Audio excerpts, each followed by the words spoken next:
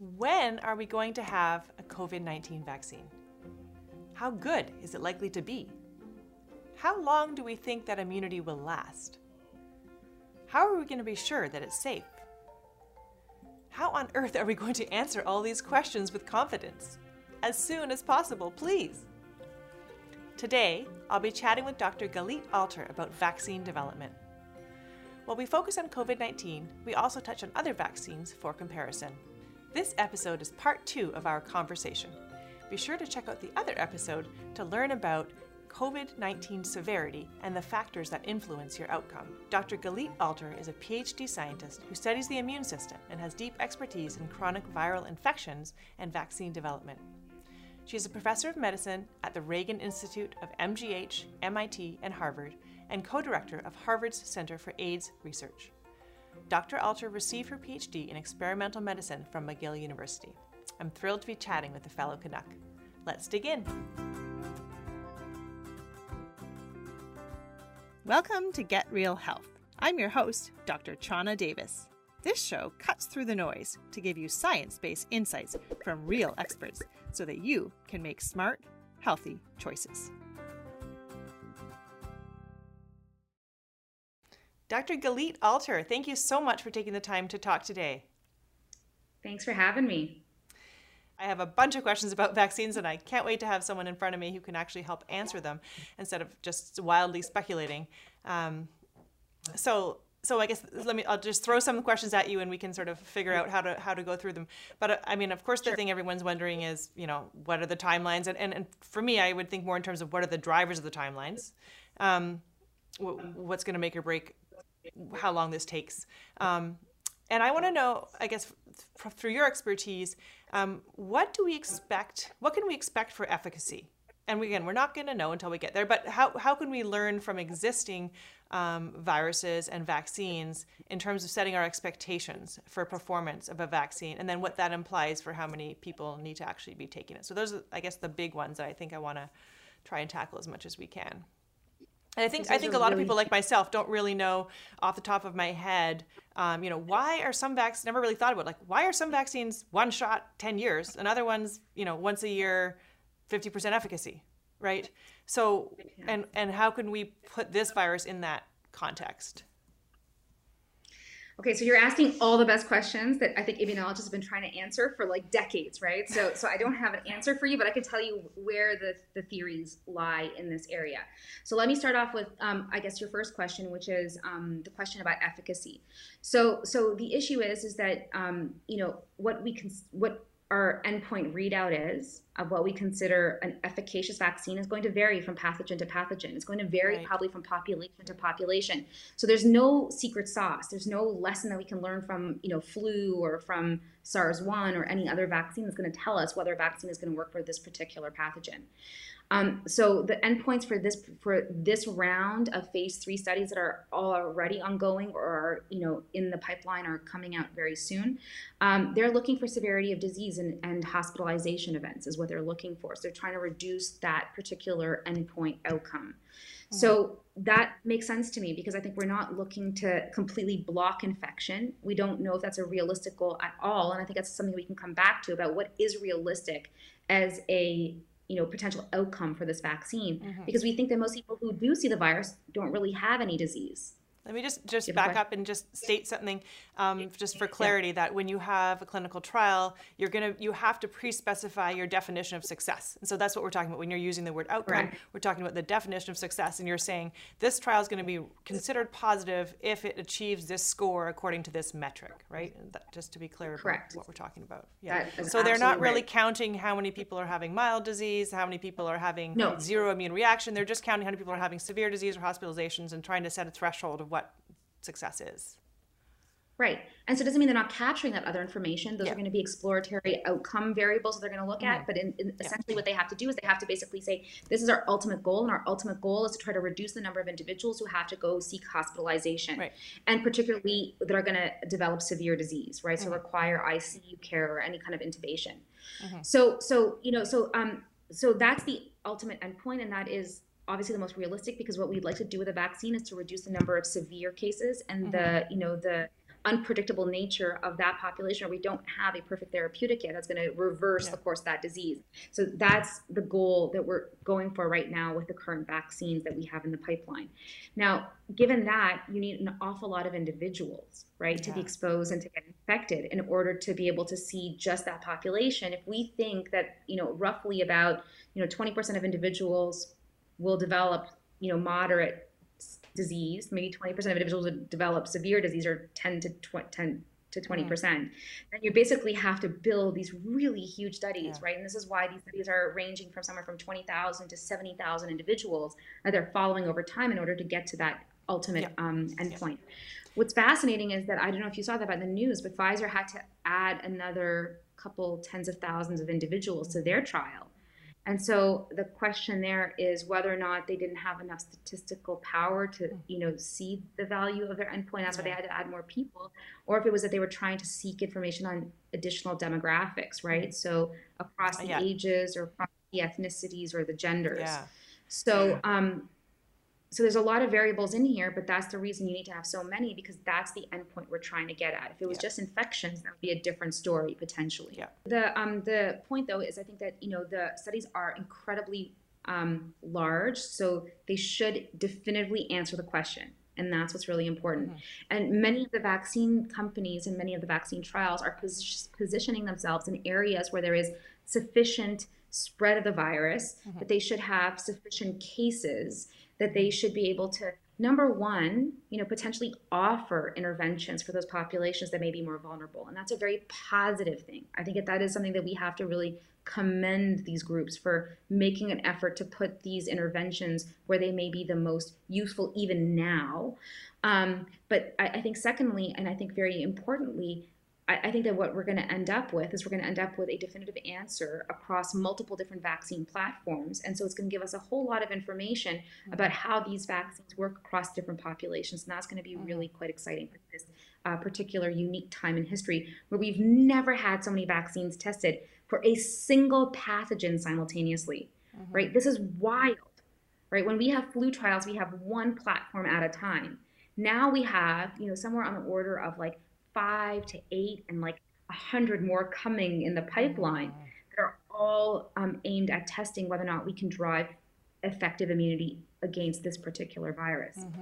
Now, question about durability. Should we go to that one? Because that's an interesting question. Okay. So for decades, we have not fully understood why it is that some clinically approved vaccines just give you immunity for life, and others give you immunity for just a few years. But the one thing is clear is that all these vaccines that we take throughout our lifetime, they do have different lifespans in which they drive durability of protection. So that means the length of time that they can actually, provide the level of immunity that is required to prevent that particular infection. What we have begun to learn from doing deep immunological studies on these platforms is that they seem to be triggering different flavors of immunity at the time of vaccination. So, for example, vaccines that include live pathogens. So they're attenuated, but they're actual pathogens like the measles vaccine, the mumps vaccine, the hepatitis A vaccine, and others. These are actual viruses, and they infect our cells. They don't cause disease. They are fully attenuated. But because they cause an infection, they stimulate the immune system in a way that essentially triggers this cascade of signals that essentially establishes immunity for life. Conversely, the vaccines like tetanus, diphtheria, pertussis, these are all just pieces of pathogens. They're just proteins that are part of pathogens. And when we provide these to the immune system sees them as foreign. The immune system develops antibodies to fight those particular foreign proteins, but they don't see it in the context of a pathogen. So they're not getting the signals that are telling them that there is something really bad about this particular protein. They make antibodies, but they don't make them in a way that's going to last for their entire lives. So what we've begun to understand is that the way that we deliver vaccines to the immune system, the kinds of cascades that we induce at the time of vaccination, is probably the most important information that we're giving the immune system on how they should direct immunity and for how long it should direct immunity. Mm-hmm. And so every day we're coming up with like new ways to trick the system, right? We're learning how to break the immunological code. We're trying to learn how to figure out what those signals are. It feels a little bit more complicated than a computer program, right? Because we have to figure out all these like super complex signals. Mm-hmm. But I think that as we begin to break that code, we're going to make vaccines that are going to be able to drive immunity for the right length of time and with the right quality. Yeah. So if you're saying that just on first principles, attenuated, so vaccines based on attenuated viruses make a lot of sense, and they also have proven to work well in other viruses. What are the reasons to not just pursue that strategy exclusively? So let's go back in history, right? So this was essentially the way that, Pasteur kind of made his claim, right? So he was the one who gave birth to this field of attenuated pathogens. And he, I think, very eloquently got up at many, many conferences and said, this is the only strategy. We must not look at any other strategies because I am Pasteur. The fact is that, he was very successful and he made lots of vaccines that really have provided long-term protection. The problem is that, to guarantee with 100% confidence that there is zero pathological agents in an attenuated mix is very difficult to provide that guarantee, right? So you're not going to put... Yeah, so safety. Safety, exactly, right? So number one. Secondly, right, from lot to lot, those attenuated pathogens will be different. And so will you always be driving the same level of immunity, right? This is the same thing like with wines, right? We make a fine wine, but from year to year, the grape changes a little bit. And so the wine changes its taste. The same vineyard, same grape, same everything, but it tastes a little bit different. And the same thing is true for attenuated pathogens. You can make one lot. It's not going to last forever. And if I make one lot, is it going to be the same as the next lot or the next lot or the next lot? Right. Can we just back up for 1 second? Just since we jumped on the word safety, just to be clear, attenuated doesn't mean unsafe. It just means it's harder to, it's just like harder from a regulatory perspective and from a technological perspective to kind of get that high guarantee. Like you just have, it involves work to get there. I just don't want to make people nervous about those that exist out there that are attenuated. Oh, no. They are absolutely safe. They cannot enter human testing until they are 1,000%, safe and efficacious. And that is vetted by, an armamentarium of assays and experimental approaches that really prove across multiple animal models that there's no disease caused by those vaccines. The process is just really arduous and it's very expensive and it's really complicated. And this is what makes, inactivated pathogens a really difficult platform, although it has been our workhorse for 100 years or more. Now that being said, right, there are inactivated particles that are being explored through companies in China. There's already one that I believe has safety data and has potentially even completed phase 3 testing and has shown incredibly promising performance. It's just the problem again is that this platform is really difficult. Now other platforms, right, that use innocuous viruses to deliver antigens to the immune system, they still leverage a viral particle that causes no disease, but it still causes an infection. It doesn't hurt us, but it exposes our immune system to these new proteins that are part of our target pathogen we want to kill, and it's still leveraging all the immunological signals required to drive effective immunity.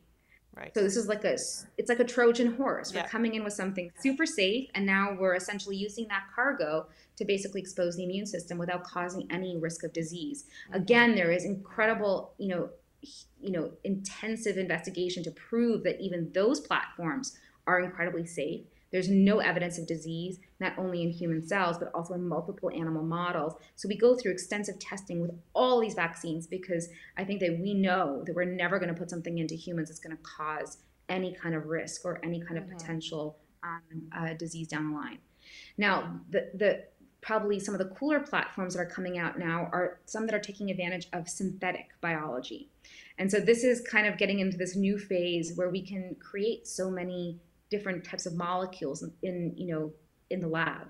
And so these synthetic molecules essentially mimic what we would have in a virus, or we would have, in a cell. And we use these synthetic platforms to try to drive immunity in a potentially safer and higher throughput kind of way. And so one example is these mRNA vaccines, right? So these are these vaccines from Moderna and from Pfizer. These are, two really exciting companies that have been moving very quickly into thinking about how they can synthesize RNA, which is essentially the software of all of our cells, right? You're essentially inserting this code into the cell that we know the cell can read and can immediately make proteins that are encoded in that software to essentially tell the immune system to make a response to this pathogen antigen. And the neat thing about these particular software pieces is that we can deliver them with different kinds of inflammatory cues. So we can try to mimic what would happen with infection. And so we can try to trigger the right cascades that then drive those long-lived protective immune responses. So I think we're moving slowly towards these synthetic platforms because they're, in some cases, easier to synthesize, and they're also really nimble and really flexible and easy to manipulate, and also very safe. Yeah. My brother actually asked me this question, like, is it possible that science can actually give us a better vaccine than the virus itself? Can we, because people are a little bit disappointed, I suppose, in what we're seeing from the virus itself and the disappearance of antibodies, at least as an indicator of reinfection possibility.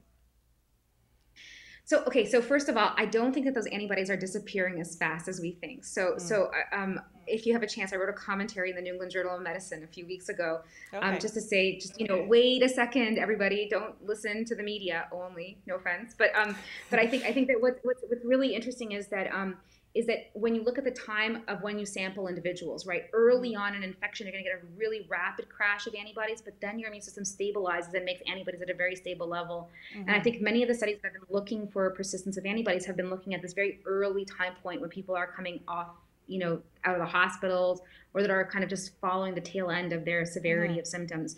And so it's natural that the antibodies are going to be going down. But if you look at them over time, there was a really nice study out of Iceland. Out of Iceland. That actually did show that these antibody responses are incredibly stable, at least for 4 months, in individuals that they're studying in a general population.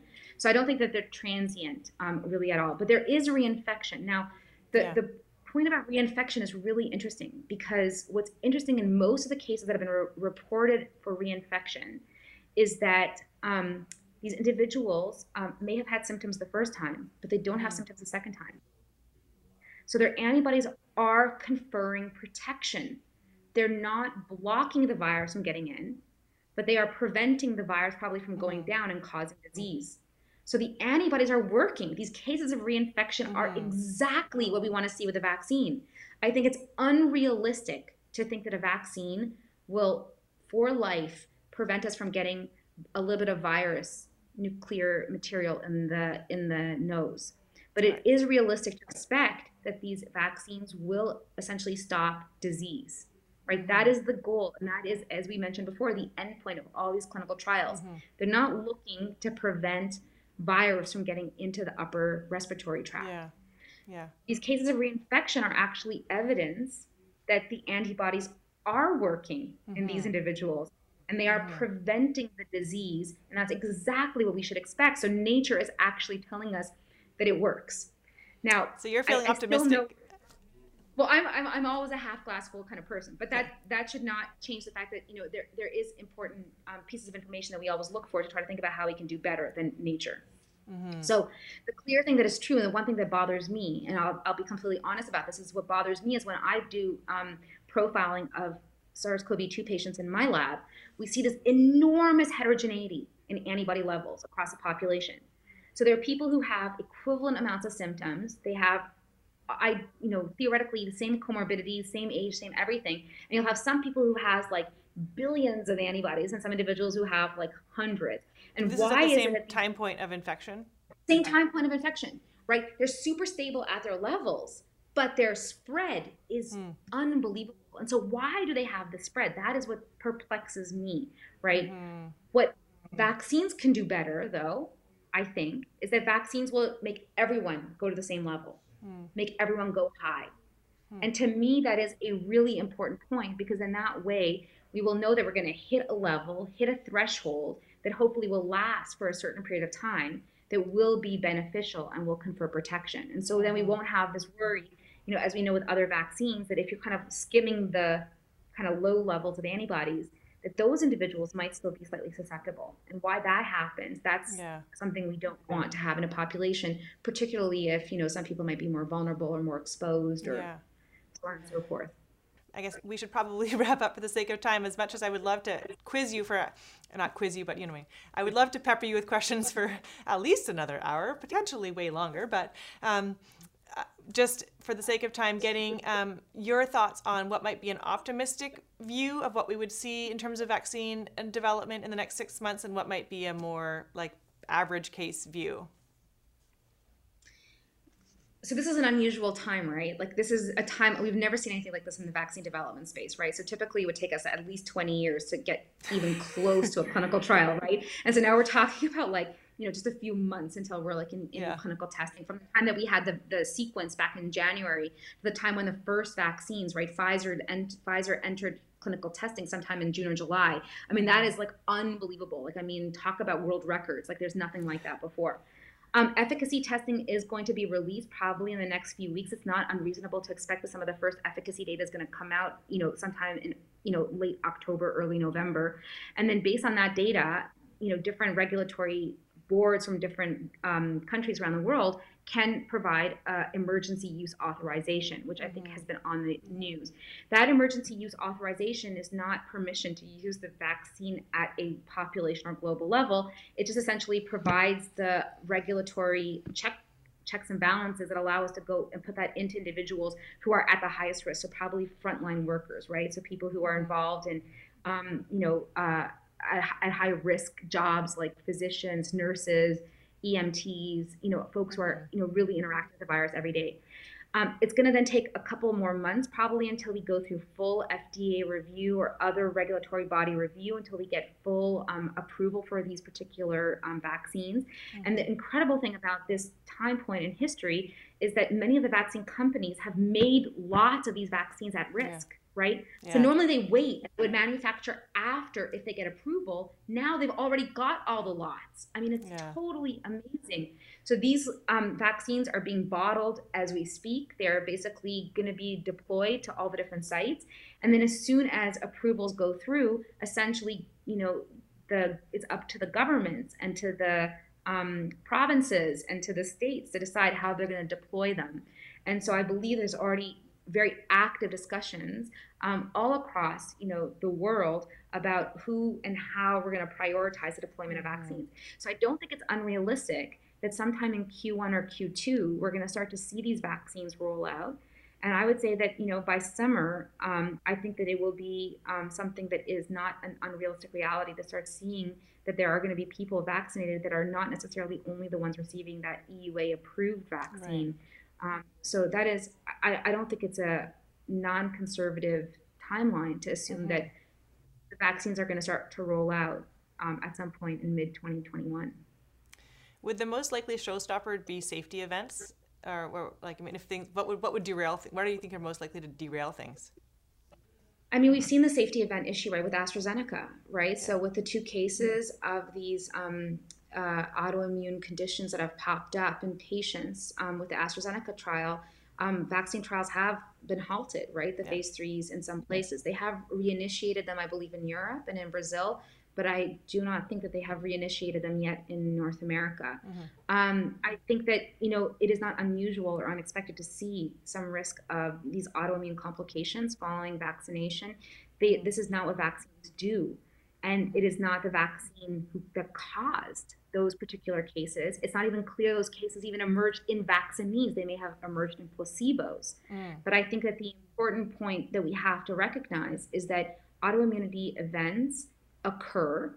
There has been terrible propaganda suggesting that autoimmunity is linked to vaccination, which is, raised fear. Most of those stories have been completely disproven. Right? The association between autism and vaccination has been scientifically completely shown to be absolutely wrong. But because of that, we are extremely vigilant, and we're, paying a lot of attention to those safety events. So the AstraZeneca trial has obviously slowed down. With all the others, we've seen zero evidence of any kind of autoimmune events, and as I mentioned before, or any kind of really severe complications. So they're looking really outstanding. And even to that effect, I think the AstraZeneca vaccine looks really outstanding. And until we know whether that autoimmune event was really just some random, activity that occurs in a population level, I think it is unethical to assume that it is caused by the vaccine, and the vaccine causes any kind of risk in the population. Yeah, I forget who. I saw something in the news. I forget who it was quoting, but someone involved in the trial said, this happens all the time. We just don't normally have the whole world watching. Exactly. I mean, autoimmune, it's a really sad thing to say, but, this is the age, right? It's when we're adults that all of a sudden these autoimmune conditions emerge. And when you're being scrutinized, right, in a clinical trial, this is when those events get picked up. And those events that happen to get picked up by a physician watching you every week, right? If something pops up, then of course, people automatically want to make the connection that it's due to the vaccine. But it is not necessarily due to the vaccine, because we don't know if that person was a placebo. Right. It's just like seeing cancer rates go up when you screen more. It's like, well, you were looking for it, and there you go. Correct. But the vaccines look good. I mean, the side effects look really, they don't look terrible. They look quite moderate and mild. And and the immune responses are really outstanding. Great. Any last closing thoughts, any things you want to share, whether it's debunking, something that you hear a lot, or common fears, or just any messages you want to leave people with in terms of, the science of COVID-19 and setting the record straight? Yes, I think my only last thought that I think I wanted to share is that I think that everyone has been in a reactionary position for a very long time, right? We're trying to basically ward off this virus, and we're using RNA testing, and we're using these strategies to really fight the virus, but we're not taking a very strategic, proactive look at trying to fight this virus. And I think that the way to do that is through the immune system, and understanding how the immune system counteracts and protects us from disease. I think antibody testing has not been used as effectively as it can be by many populations. And I think that understanding really how individuals resist infection, understanding how the immune system naturally fights the disease, I think that is the key to empowering us to understand how we can evaluate our vaccines better. And by constantly being on the defensive, right, and always thinking only about the RNA testing, that does not give us or empower us with the information that's going to allow us to make the right decisions about how we move forward with the interventions that are going to be the most protective across all populations. So I think my last thought is just, let's stop defending, and let's start, fighting. And let's do that through a better understanding of the immune response to this pathogen. I love it. Go immunology. Well, thank you very much for all the work that you do. I also I wanted to quickly plug, I believe you're involved in is it called COVID Explained website? I love it. I only figured out the connection after I invited you to interview. So I love that website, and I highly recommend it. And I'll just put in a plug for it here, for just getting the straight scoop on the science in understandable terms, but with enough detail. Send us more questions. We'll answer anything you want us to answer. Okay, will do. Thank you very much for your time. It was a real pleasure. Thanks for having me. Okay, take care.